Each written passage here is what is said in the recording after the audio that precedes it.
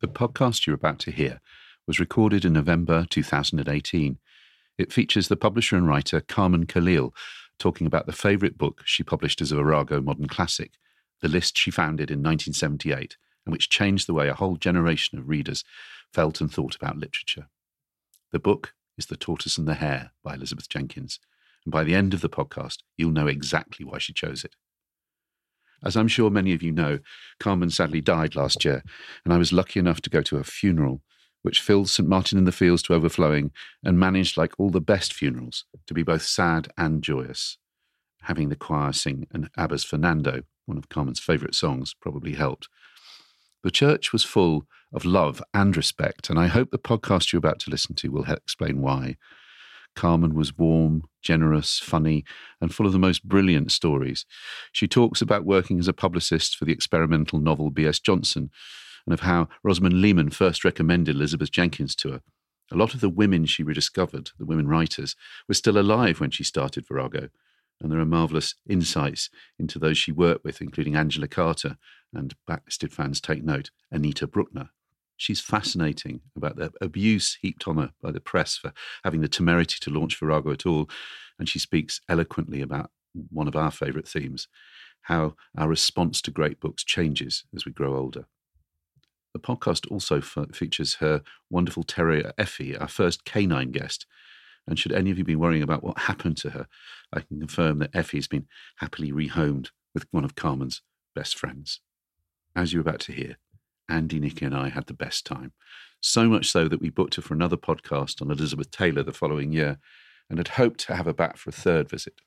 Sadly, that can't now happen. But please sit back and prepare for the legend that is Carmen Khalil.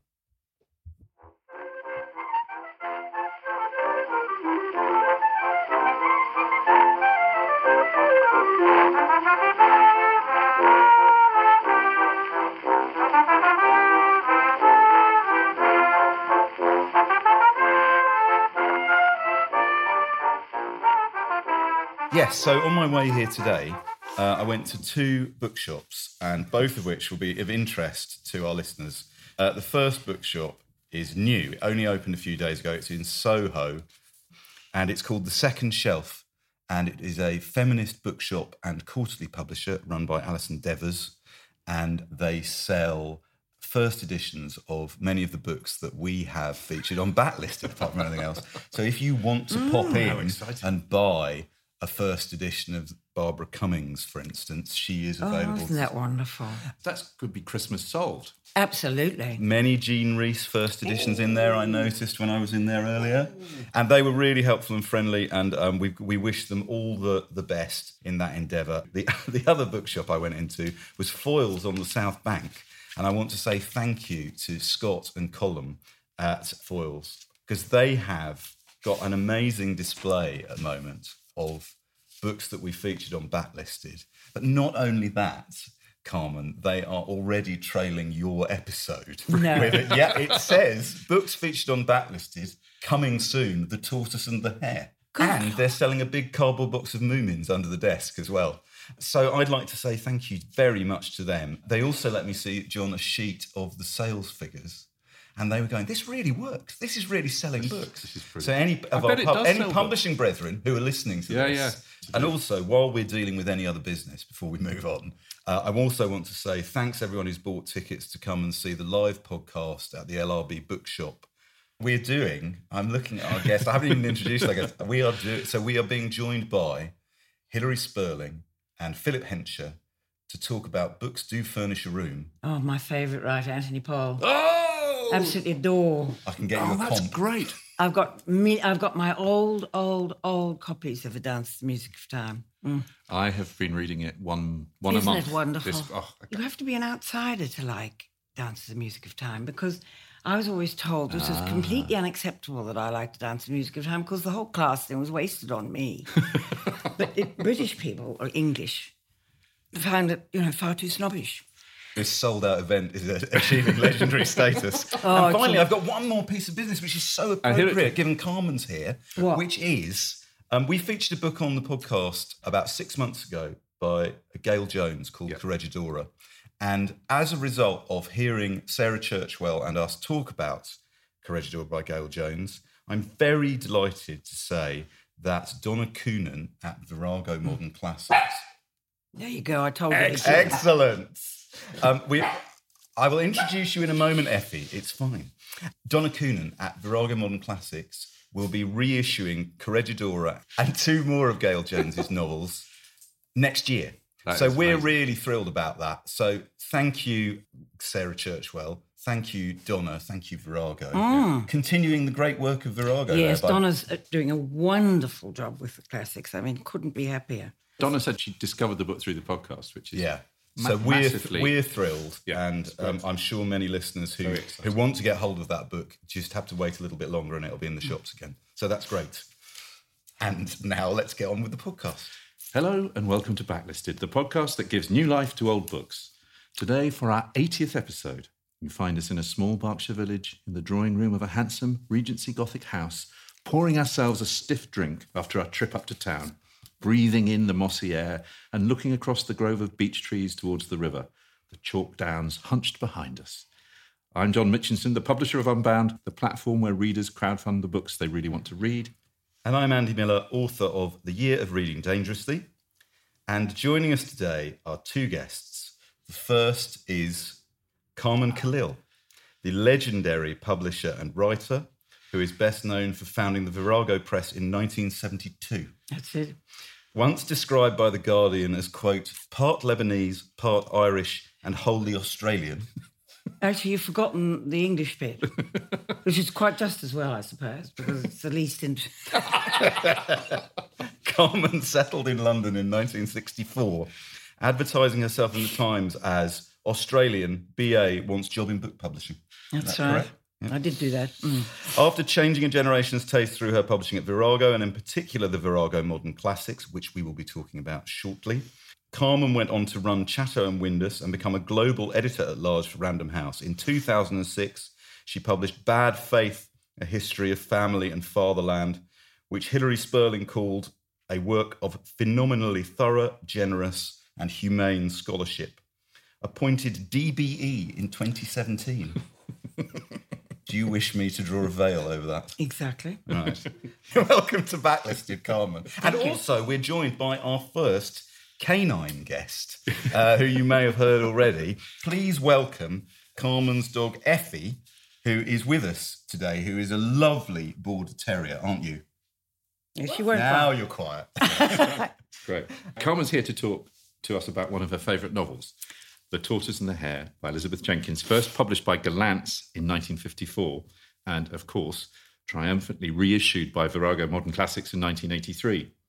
But before we set that tortoise off ambling, and in a departure from our usual routine, we've got something exciting we want to alert. Well, I can ask you, John, actually, traditionally, what have you been reading this week? Because it is true to say you have been reading it this week. And I have, and reading with huge pleasure. I've been reading The Unfortunates by B.S. Johnson. Now, there are 2 things to say about The Unfortunates by B.S. Johnson.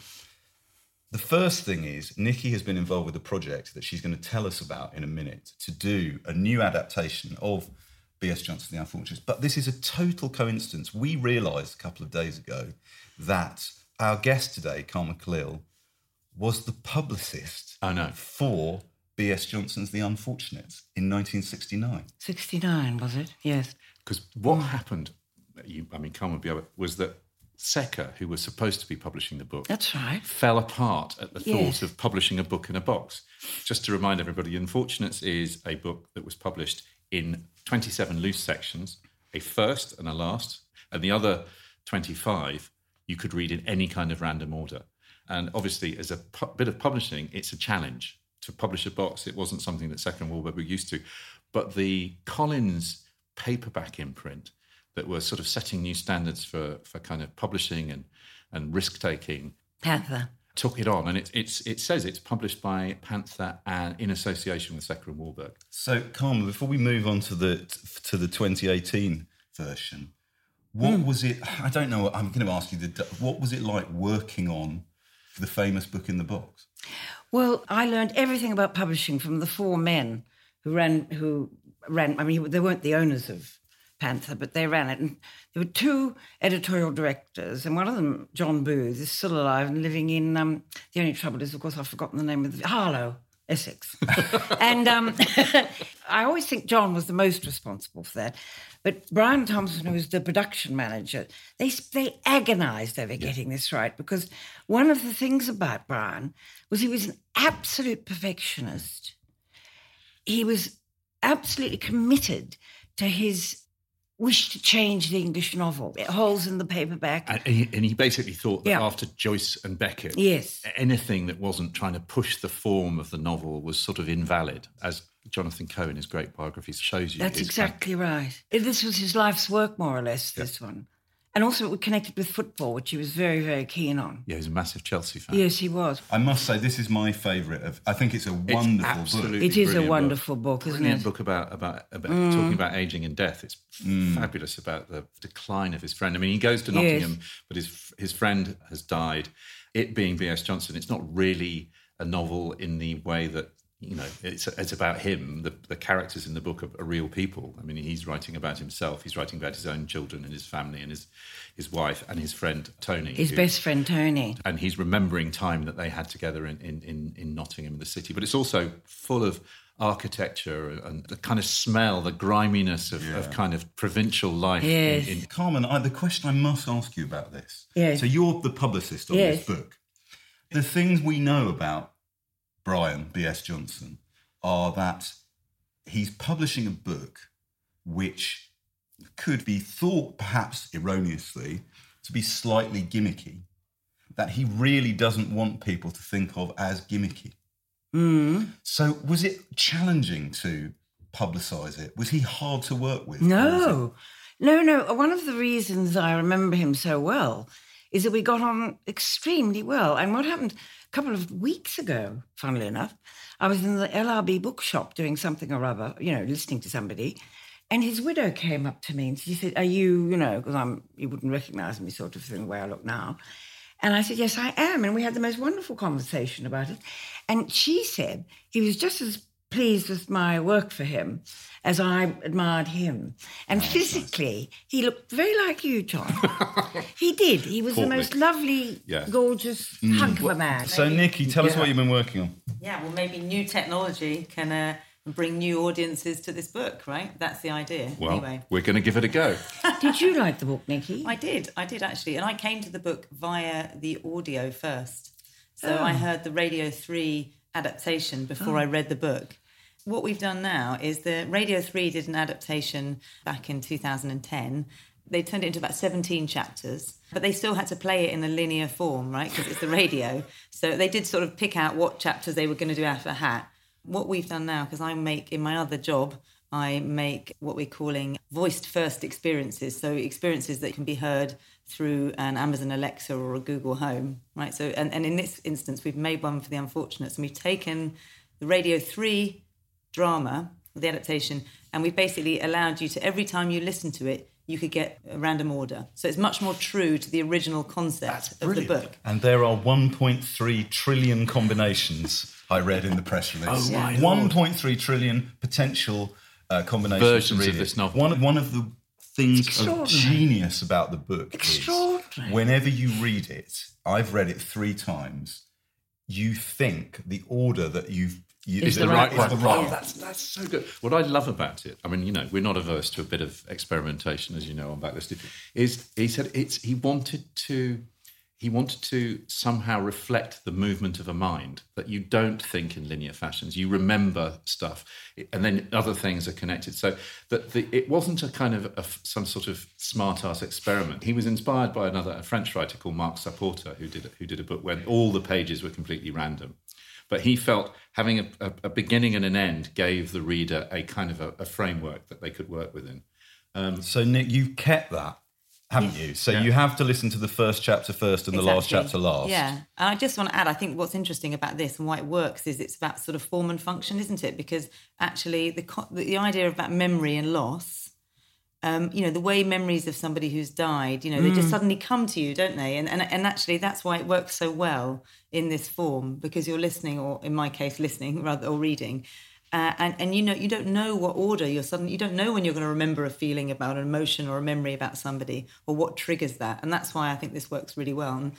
So what have you done? So what we've done is we work with that Amazon. This is on Amazon Alexa, which is the smart speaker platform. Yeah. And if you say, I'm going to give you an example because I brought a speaker in here. Yeah. But if you say, Alexa, open The Unfortunates. Alexa, open The Unfortunates. Welcome to The Unfortunates, a roaming story about friendship, memory and loss. Adapted from the book by B.S. Johnson and starring Martin Freeman. This story changes every time you listen. It's made up of sections which are shuffled into a random order. New meanings are created with each new sequence. Before we get started, you can decide if you'd like to hear where the sections begin or if you'd prefer to hear the story flow uninterrupted. If you'd like to hear the joins, a sound like this, we'll play between each section. Would you like to keep these section markers? No. Right. Before we begin, we just want to let you know that there is some swearing and some explicit content in this story. Now it's time for Martin Freeman starring in The Unfortunates by B.S. Johnson.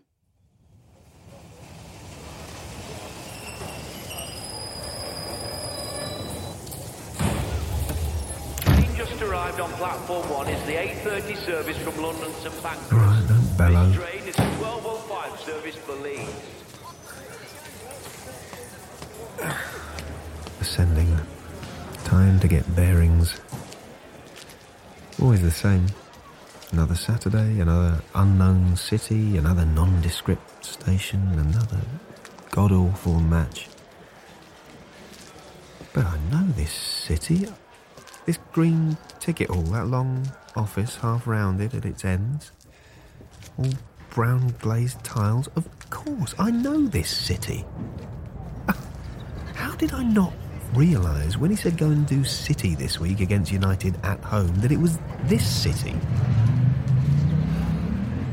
I forgot to say that it stars Martin Freeman. Well, I can hear the voice, that wonderful voice. He's perfect for him, isn't he? He's really good, yeah. When we played it to Brian's widow, who did met, you? Yeah. Yes.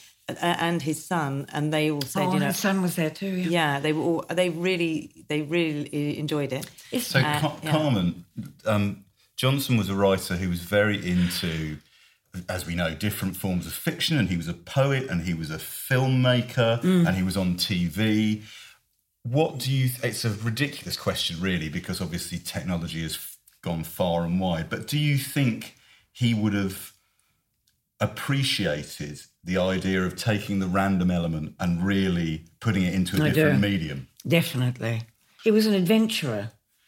I'm so going to listen to it. It's brilliant. It's wonderful. It's such a clever thing. Tell me, how did you learn to do these things?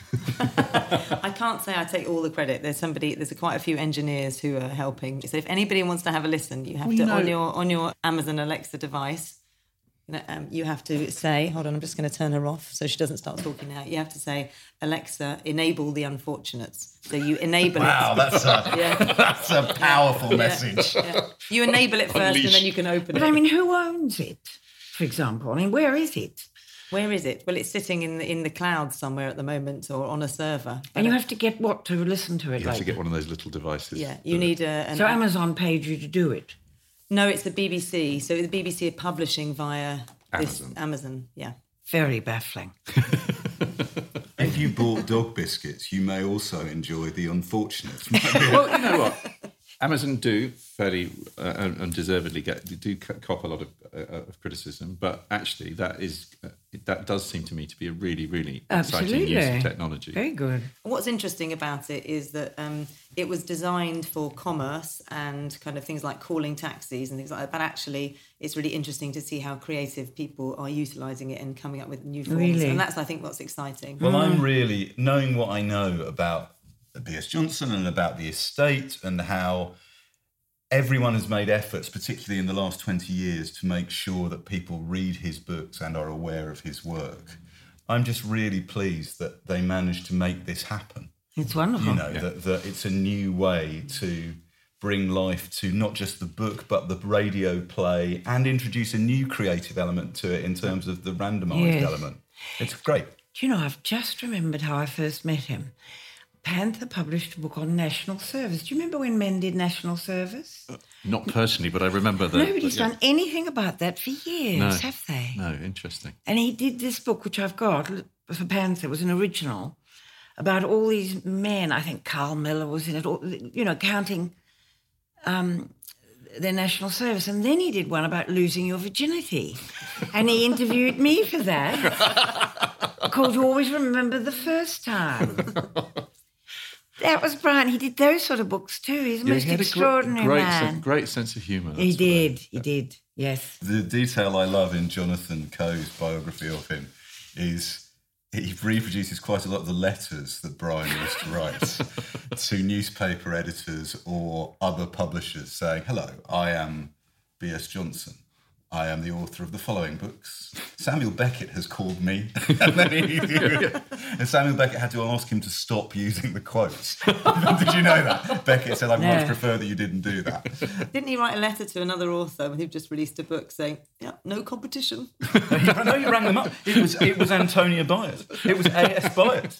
He rang her up and said, "I just read your book. No competition. Goodbye." What a lovely coincidence that you should be here, Carmen, when we were going to talk about I'm very that. pleased to talk about him. Lovely. We've talked about books enough. Now for some capitalism. We should move on to the main event, which is the fabulous Tortoise and the Hare. And it's the question we always ask, Carmen, which is, where were you when you first read this book? Do you remember? No, I don't. I don't remember. But I think I would have been living in Hammersmith. I think it would have been then, about 1980, something like that. And at that time, I used to go and have supper regularly with Rosamund Lehman and Anita Bruckner. And why are you laughing? Andy's such a I'm mopping my brow with, I'm so thrilled. Please carry on. Well, Rosamund recommended, you see, all the first Virago authors I published in the classics, they were still alive. And so I met them. I'd climb up 1,000 stairs for some of them, and they'd be living in a garret or living off a banana peel or something like that. And they all told me other books to read. Amazing. I know. And Rosamund Lehman, Rosamund Lehman told me to read The Tortoise and the Hare. And you can see why, can't you? Because, she also wrote novels about the torture that women live through in having to be attached to men and the lack of power they had in their lives and their dependence on their absolutely extraordinarily precise position in the English social class system if they were married to a professional man or a wealthy man or a poor man, for that matter. Yeah. That is absolutely what this book's about. Should we say a little bit about the book? Which blurb shall I read? Shall I read the Virago Modern Classic blurb that you yourself might have written? I would have written this. Do you want to read the blurb yourself then? You wrote it. Well, if I did. But I might not have. It could have been Alexandra. Okay. It's an art. Some people have it, Evelyn had said. Evelyn is a man, by the way. I must be dreaming, she thought wildly. It could not be. A woman without looks, without... But Paul had said, are you sure you know what men fall in love with? This is the plot of the novel that I'm now going to recite to you. The magnetic Evelyn Gresham, 52, is a KC of considerable distinction. He has everything life could offer. A gracious riverside house in Berkshire, a beautiful grey-eyed wife, Imogen, devoted to him and to their 11-year-old son, a replica of his father. Their nearest neighbour is Blanche Silcox, a plain, tweed-wearing woman, 50, who rides, shoots, fishes, and drives a Rolls-Royce.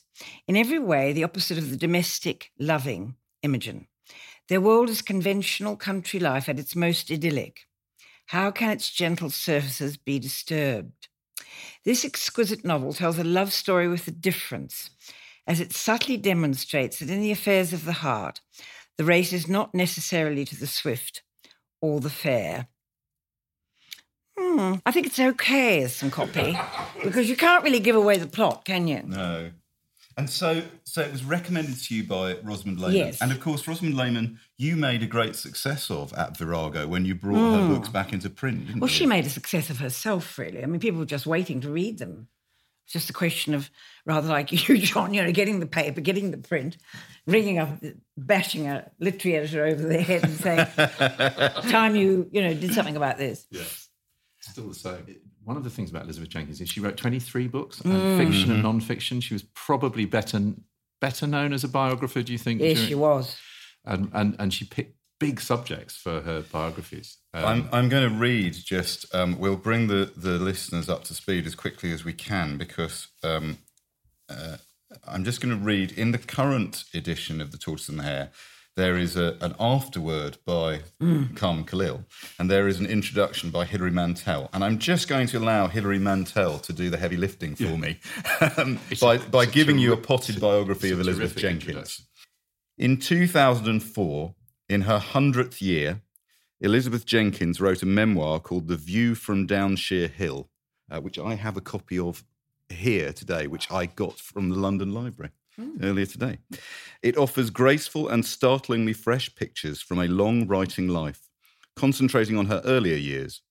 Educated at Cambridge, condescended to by Virginia Woolf, befriended by Elizabeth Bowen, she lived at the heart of English cultural life and published 23 books. She wrote biographies of Elizabeth I, of Lady Caroline Lamb, and of Jane Austen. She was a founder member of the Jane Austen Society, one of those practical enthusiasts who bought and restored Jane's house at Chawton, saved it from dereliction, furnished it with impeccable attention to the period, and opened it to the public. Jenkins' hypersensitivity to atmosphere may remind readers of Rebecca West. Her eye for colour and texture, her precise descriptions of the civilised surfaces of life, recalls Sybil Bedford. Like both these near contemporaries, she wrote reportage as well as fiction. All three of them were interested in spies and poisoners, That's it. in hidden acts and the murky undergrowth of human intention. But more than she is like them, she is like Austen. Formal, nuanced, acid. She surveys a room as if she were perched on the mantelpiece, an unruffled owl of Minerva, a recording angel. Yes, that's very, very good, isn't it? I'm that spot on. I wanted to say to you, Carmen, that I read The Tortoise and the Hare, which I loved.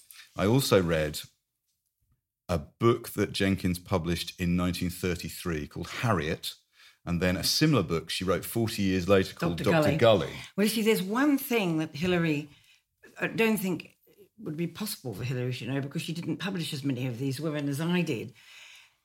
A remarkable number of these women of this period were interested in murder. They wrote about murders. They went to the Old Bailey. They wrote biographies of murderers. And I think in The Tortoise and the Hare, you can feel absolutely the same mind. I mean, it is a novel of tremendous placidity and passion in a way, and a love story of a different kind. But there's fury underneath it. What I was going to say, Carmen, was that Harriet in particular is a terrific book. Yes, but and they are based on real criminal cases of neglect and possibly murder. Yes. When I read The Tortoise and the Hare, I totally agree with you. It's I was a different thinking, kind of murder. No, it is, absolutely. A crime is taking place, but where is the crime? The crime is spread through the book. That's what struck me this time with reading it, yes. It is brilliant, isn't it? Because when I started to read it, I was thinking, this is very upper middle class. I know, yes. I can't quite believe that this is Carmen's favourite novel. And then what she does is you realise, of course, that Evelyn, who is an idiot, you just think he's one of those upper middle class kind of annoying, know-it-all kind of lawyer types. And Blanche is a bit of a joke. And Imogen's a bit wet. Very quickly, all of those things are blown away. And these characters come to sort of extraordinary four-dimensional life. You want to hate all of them, but she just will not let you do it. She won't give you the easy out. She resists melodrama, even when it seems that there's going to be no possibility other than there's going to be a dramatic scene. It's remarkable, this book, for that control, I think. Well, I think there's something quite important to say about just one tiny reply to what you said. if you're not interested in class and you can't observe it, you don't see what you're objecting to in that book novel. It never occurred to me to worry about class when I read a novel, because I wasn't raised as an English person to think about class. That's what you were saying about Dance to the Music of Time. Absolutely. But I do agree with you. The food in this novel is disgusting. The English do eat disgusting food. They pretend they don't, but it all comes from somewhere else. And it's terribly funny in an Austen-esque way. I mean, I'd love to read some of the Austen-esque sayings, but you're going to. Will you ever forget the iced ham mousse that they have at one point? And that is a part of the credible class that they belong to. Go to the Berkshire, hunt with the hound. Well, read some of the Austen life. I'll do my Austen-esque, shall I? Okay. Well, this one, which I simply adore. Well, the other woman in this novel is called Blanche Silcox. She's very, very unattractive, and most particularly unattractive, her little pointy feet. And here is Elizabeth Jenkins describing her. In the general estimation of the female sex at least, Blanche Silcox would have been lucky in having an intimate connection with any man reasonably pleasant and agreeable. Now, wait a minute. I've done the ham mousse. We don't want any more ham mousse. This is Cecil, who is Imogen, the heroine's best friend, describing Blanche. If hypocrisy and adultery are no drawbacks to being a nice woman, I'm sure she's as nice as can be. This little description of Blanche, when you think you've got Blanche and you think she's almost a kind of Jennifer Saunders pastiche of a countrywoman. But listen to this. This is so good. The impression Blanche made upon her in the first few moments was like that of the indrawing draught of a furnace. Had this quality been, as it were, unregulated, it might well have frightened a man off. But here it was accompanied by the awkwardness, the diffidence, the modesty of an inexperienced elderly woman. What the combined effect of these qualities might produce, even in the most unlikely circumstances, was by no means easy to decide. Cecil was fonder of Imogen than anyone in the world, and though she was not saying very much, it said everything of which she was capable. Therefore, when she roused her powers of observation for Imogen's sake, her mind became so alert that everything she saw and heard told her something. She noticed that when Blanche Silcox spoke to Evelyn, it was in a slightly lower tone than she used for anybody else. It's just tiny little touches. And it's this, like you say, it's like a case that you're building up the case for a prosecution that you're not sure who's in the. It's like who is the tortoise, who is the hare? Yes, absolutely. But also that connects once again to our discussion on how many of these novelists were interested in crime and observed how people punished each other. Yeah. You were saying about class, and you were saying, John, rightly, I agree with you. I started reading this and thought, oh, okay, well, it's a certain group of people at a certain moment, and then as you observe correctly, it then opens out and down as it goes on.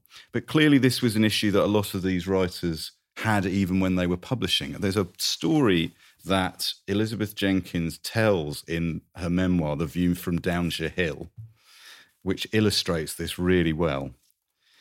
When my novel, The Tortoise and the Hare, was published in 1954, Rose Macaulay was on a BBC committee which discussed recent fiction.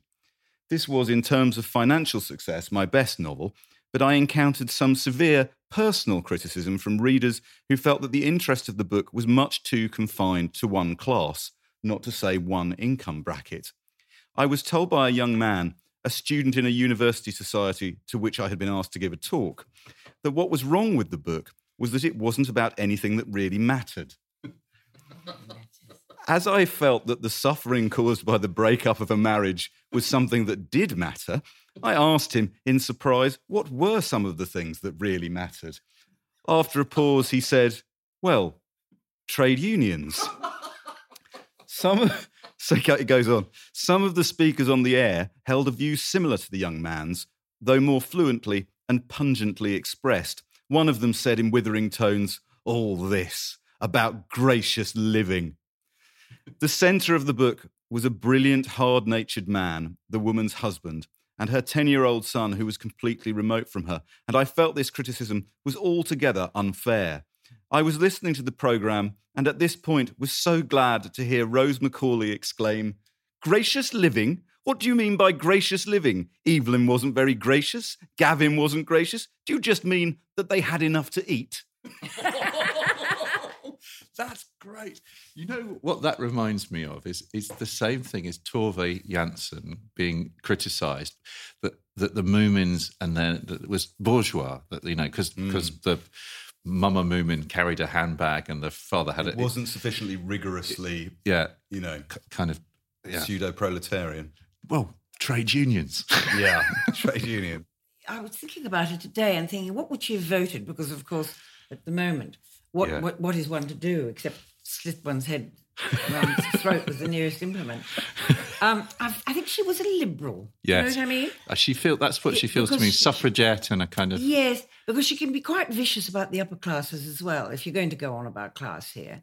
I mean, I love this description of Evelyn. She was perfectly aware of what it was like to be an inferior woman in British society. This is a description of him after he's had his holiday. He comes back from a holiday where he's been with men. By the way, she's tremendously aware of how much men of that class wanted to be with other men. I think there's a very strange threnody in this novel because, in fact, Blanche is quite masculine. Yeah. And he's an upper class or upper middle class boy. He's probably been to a public school. And there's a sort of sense of strange sexuality throughout it, but we won't go there. Instead, I'm going to describe to you, I'm going to read to you how she describes him. The holiday had left his face the colour of tawny marble. The sea-bright eyes with their dark framing of brows and lashes had a look of indulgent interest. The short nose, with its springing arch of nostril, suggested, it was true, a less benevolent temper.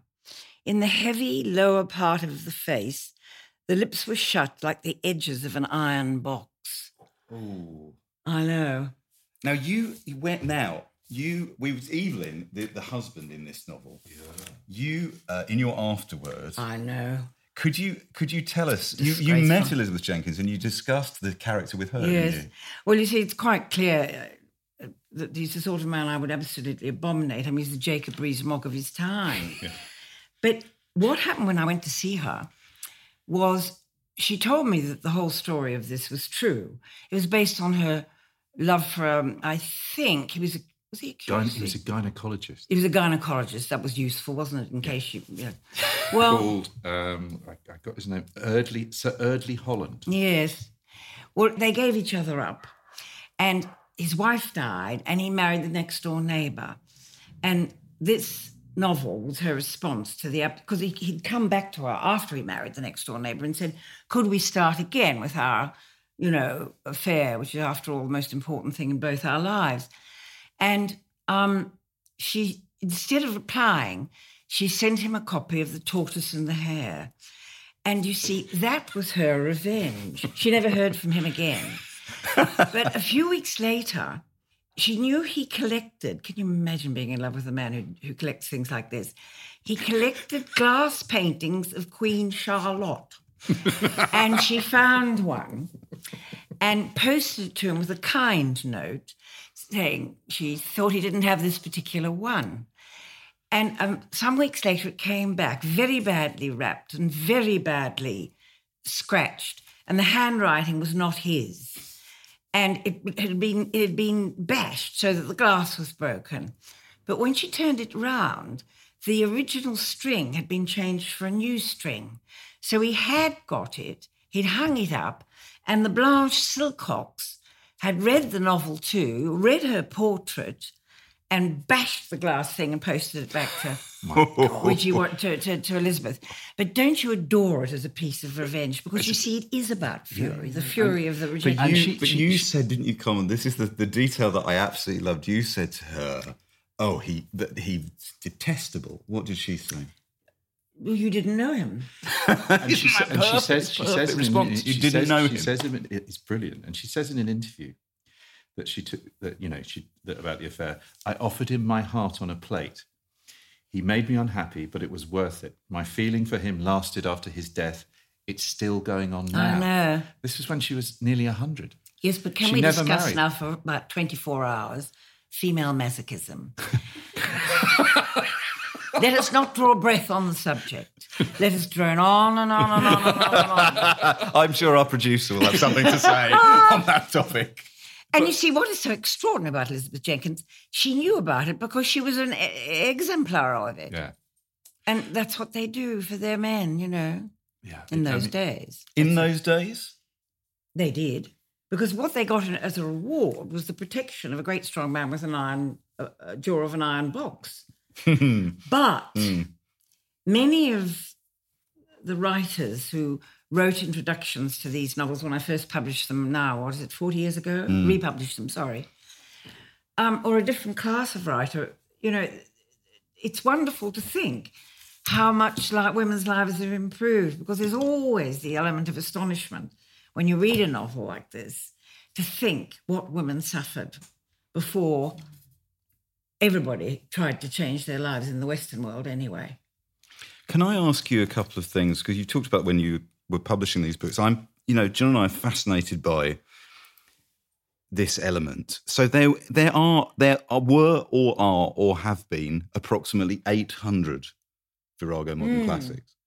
When you were researching and finding these books, I read a thing you were talking about that you would get a recommendation from an author, or you would go to the London Library, or you would go to the British Library, or there wasn't an internet to refer to. No, there wasn't.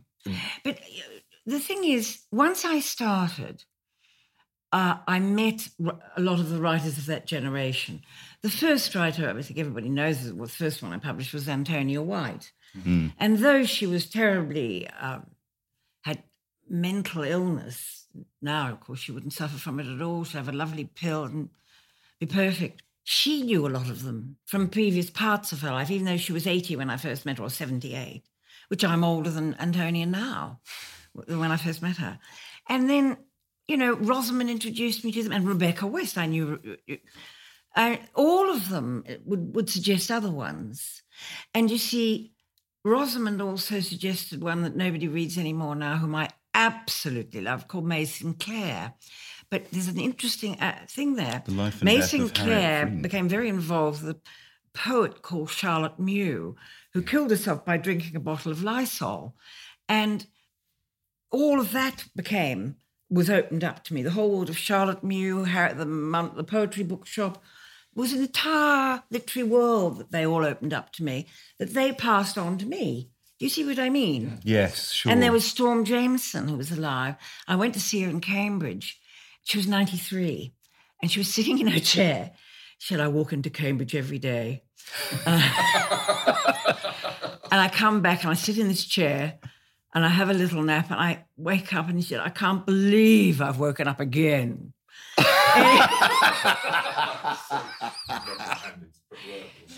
And Virago was, a very popular author with our listeners is Elizabeth Taylor. Oh, my heroine. There you go. Who you were instrumental in keeping in print. Yes. And, I mean, I don't know if you'd started Virago at this point. Did you ever meet Elizabeth Taylor? No, she died very young. And you see, what was fascinating about her was I left Virago. I didn't leave it, but I went...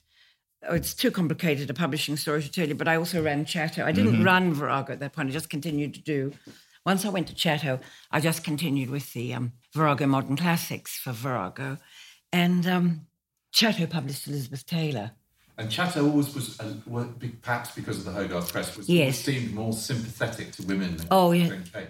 I know. I mean, it's still is, actually, isn't it? Yeah, I think that's true. What do you think? I often wonder, what do you think would have happened to all these writers if you hadn't launched Virago? I mean, do you think they would have just sunk into, or they would...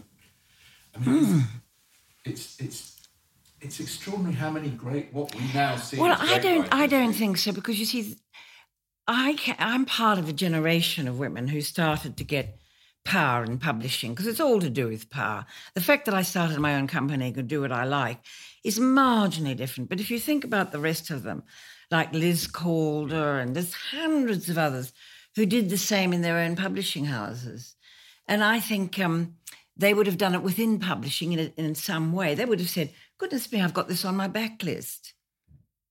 And when I'm fascinated to know, when you went to the book trade and said, we're republishing a series of old books by writers you may not have heard of, please support us. Did they look at you like, why would we do that? Well, there's various things to be said about that. First, I never went through it near any bookshop.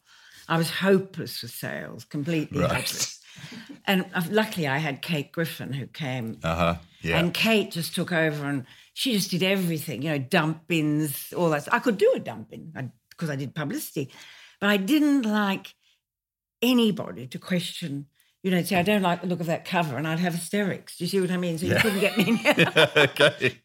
And that was one thing. What was the question? Well, was the book trade resistant or were they supportive? I didn't give it, I sold it for a little bit of money, thank God, to the British Library. And it's open to everybody to read. The abuse I got for starting Virago, there's no words to describe it.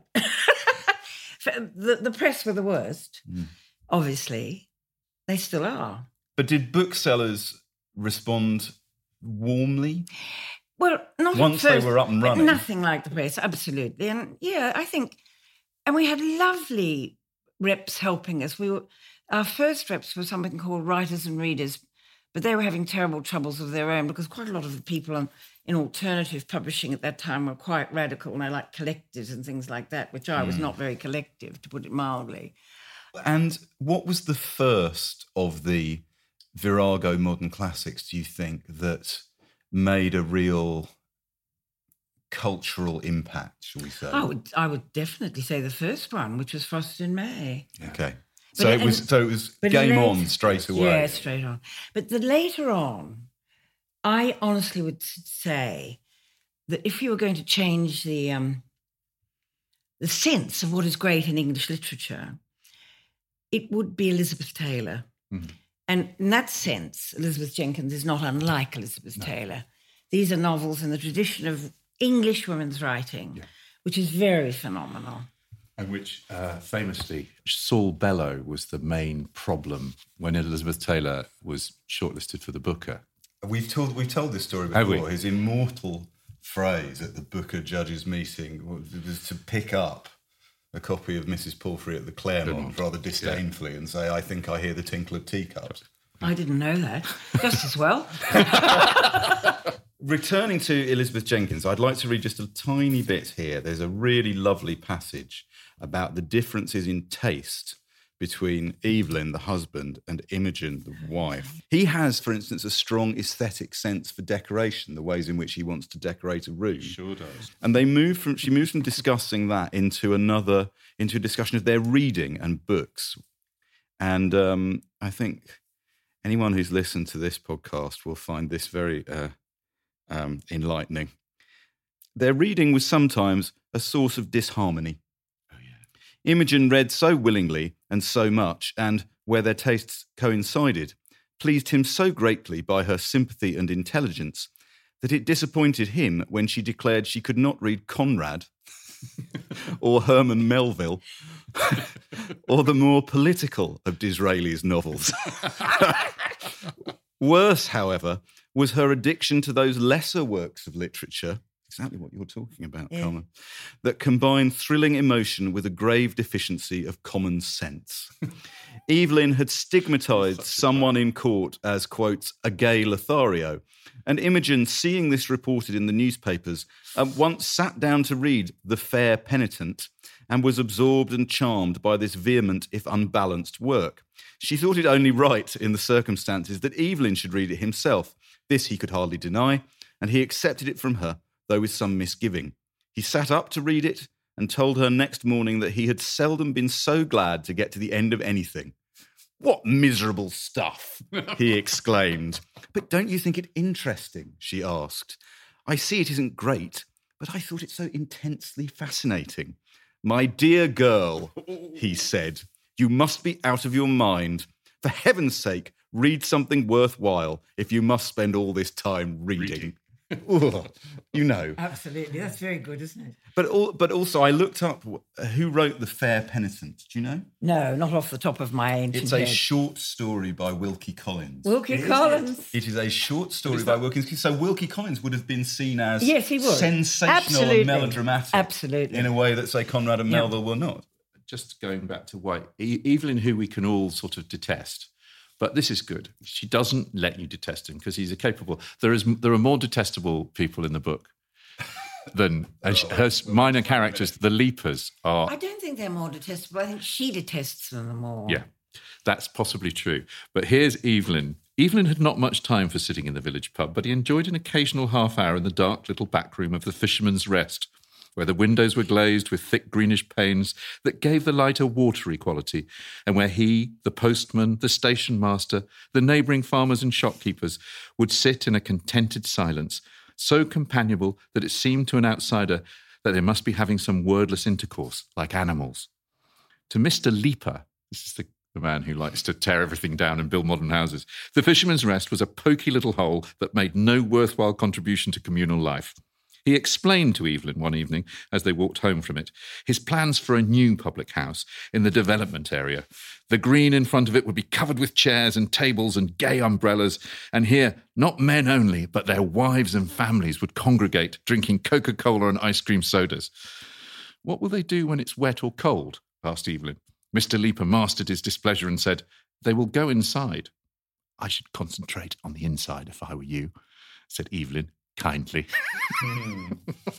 I think there's one thing one has to point out about Elizabeth Jenkins, which that piece that you've just read explains very well. Not all these writers were the same. No. And Elizabeth Jenkins is far more precise than Elizabeth Taylor. There's nothing that she misses. No. Not the slightest little thing. You know, you can sort of see it's quite a surprising ending, but a It's- wonderful. The ending's wonderful. The ending is Absolutely brilliant. wonderful. How did she know? Yeah. It's one of those brilliant literary things of an ending that seems inevitable that you couldn't call 3 pages before you read it. No way. Because it's simultaneously surprising and completely satisfying, and yet you realise it's been seeded all the way through the book and you haven't spotted it. It's sort of hiding in front of you. It's wonderful. It's a novel about 2 other things, really, too. One is her descriptions of female beauty, of what women feel about other women. The hell with men in this regard. She's so precise of a woman who presumably wasn't very beautiful herself, Elizabeth Jenkins. Her observations Amazing. of what it is to be a beautiful woman and the limitations she felt it placed on their lives when Hilary that's Mantel, all they had. Hilary Mantel has this great line, which I think is Yes. right. Imogen has been asked to play the ingenue and has missed the point where her husband changed and required her to change.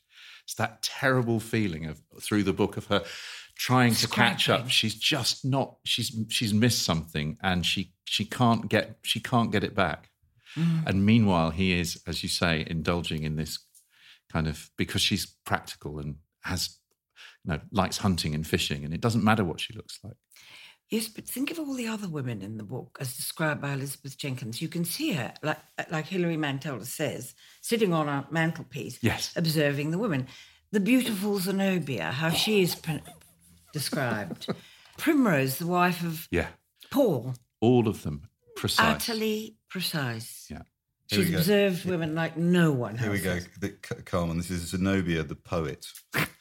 This is one of the Austen-like lines you were reading earlier. Zenobia wrote verse which, though it made no concessions to popular understanding, yet sold at a small profit rather than a dead loss. This was very extraordinary, and it gave Zenobia the importance of a celebrity and of a serious artist. She had another claim to fame. She was a beautiful woman, so beautiful that her beauty was admitted everywhere as a matter of fact rather than opinion.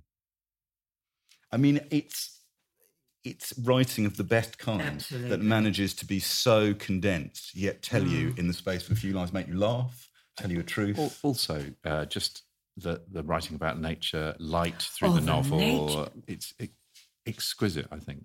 There's a stuff too. She was a spiritualist, Elizabeth Jenkins. Not again. Yeah, another one. You didn't tell me that. She didn't. Where did you read that? I found she wrote a book about. She you're wrote a book quite about right, a the last medium, book. David take it Douglas Hume, The Shadow and the Light, published in 19... That's why Rosamond recommended Yeah, it to me. exactly. Of course, they met at seances. So there's a sort of slightly, the Sylvia Townsend Warner Lolly Willows mode happens with Blanche. She suddenly starts to look younger, and she's filled with this kind of strange energy, and that what love can do, how it can kind of inhabit someone and transform them physically. She writes about that so brilliantly. I always like my Virago Modern Classics to be flawed, a little bit flawed. And I don't think that Blanche's transformation, because of having fornicated with Evelyn, comes across. No, all of a sudden, this lumpen proletariat of a woman, though she's not a proletariat, she's a lumpen upper class. Lumpen bourgeois. Lumpen aristocratic. Well, not aristocrat. And all of a sudden, because she's fornicated with, what's his face, Evelyn, she's transformed. Yeah. Her skin glows and stuff like that. I didn't. That's my one flaw.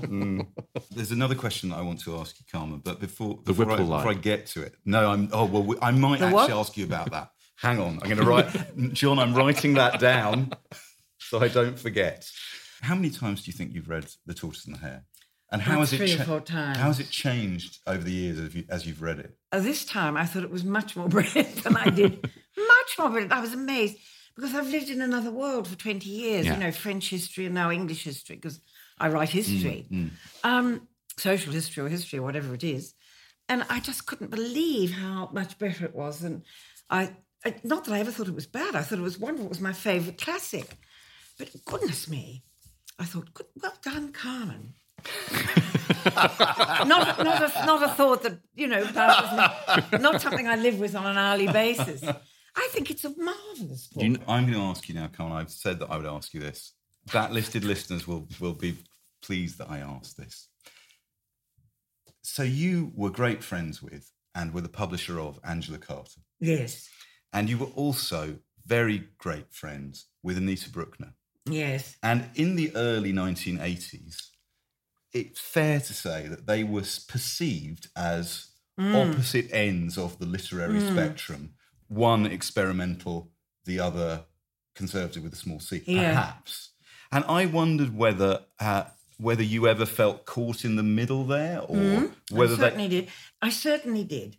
Angie wasn't in love with novels like The Tortoise and the Hare. That's definitely the case. But she did love some of my classics writers and helped me a great deal with them. I always remember some of them she would read. For example, Angie read Enid Bagnold, and I said to her, Angie, I've come across a novel by Enid Bagnold that I just don't think I can publish, but it's absolutely wonderful, and don't ask me the title, but because I've forgotten it. And I gave it to Angie to read, and what happens in the end is that Enid Bagnold introduces a black man, and she describes him in a way that is simply unacceptable by everybody, not just today, but 1,000 years ago.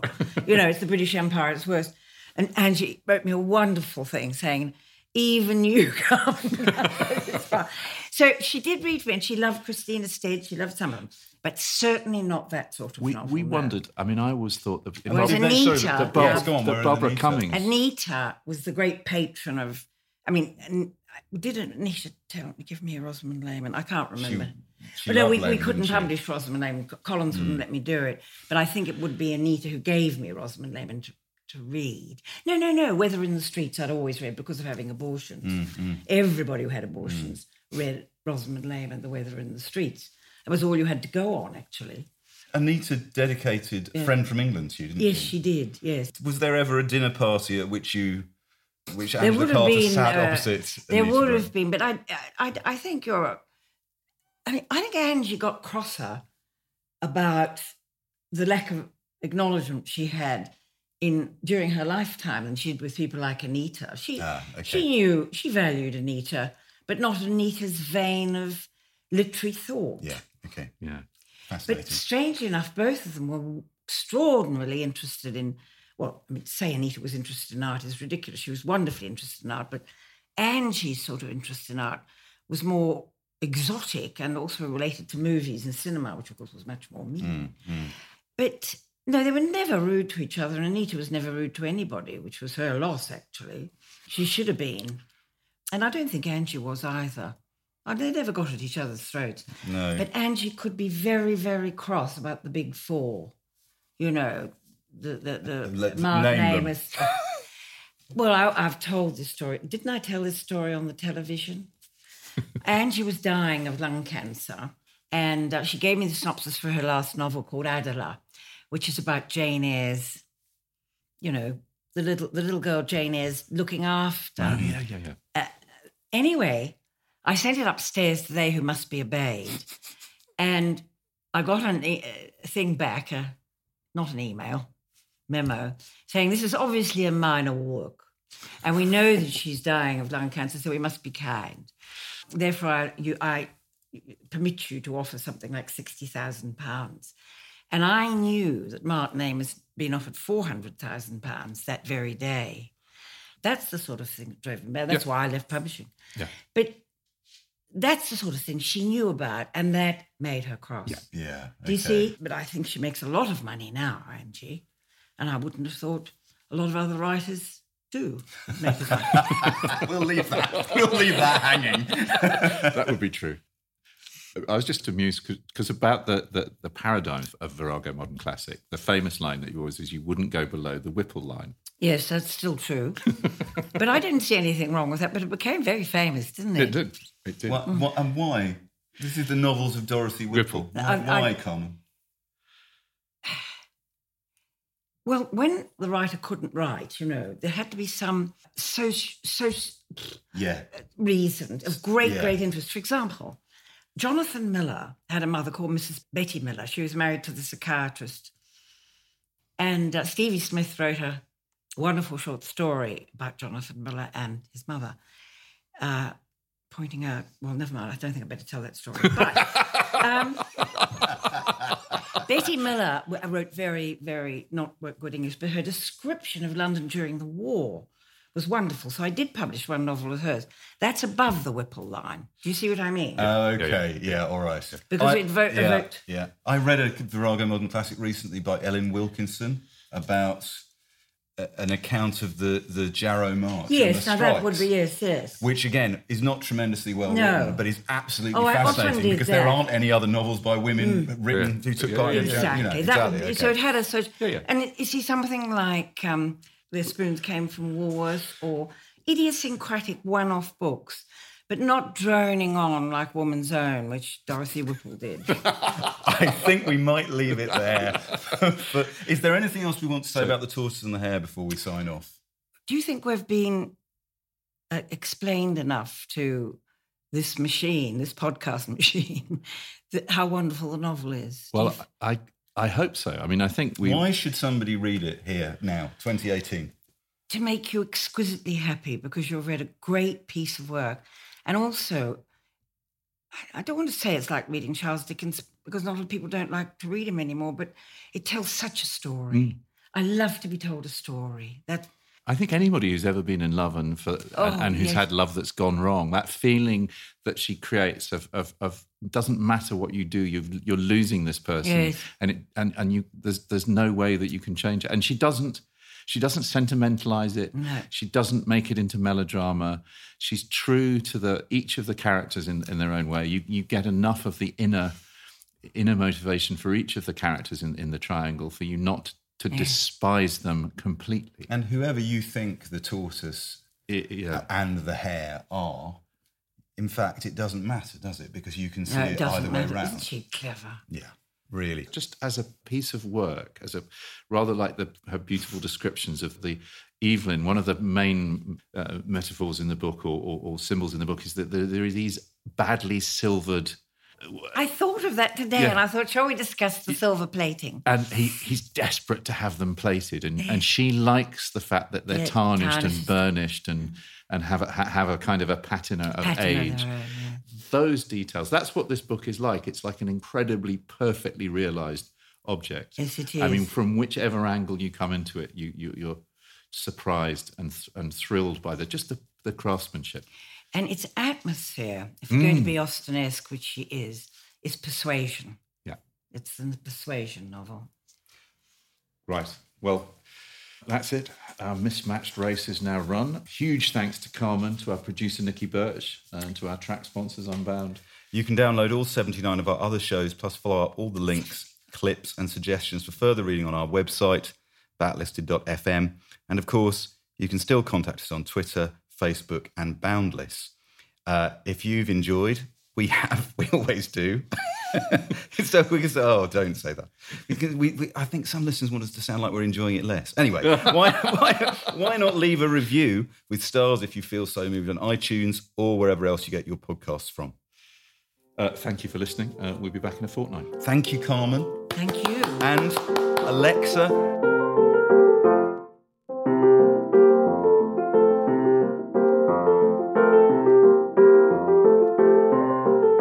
If you prefer to listen to Backlisted without adverts, you can sign up to our Patreon. It's www.patreon.com/backlisted. As well as getting the show early, you get a whole 2 extra episodes of what we call Locklisted, which is Andy, me, and Nikki talking about the books, music, and films we've enjoyed in the previous fortnight.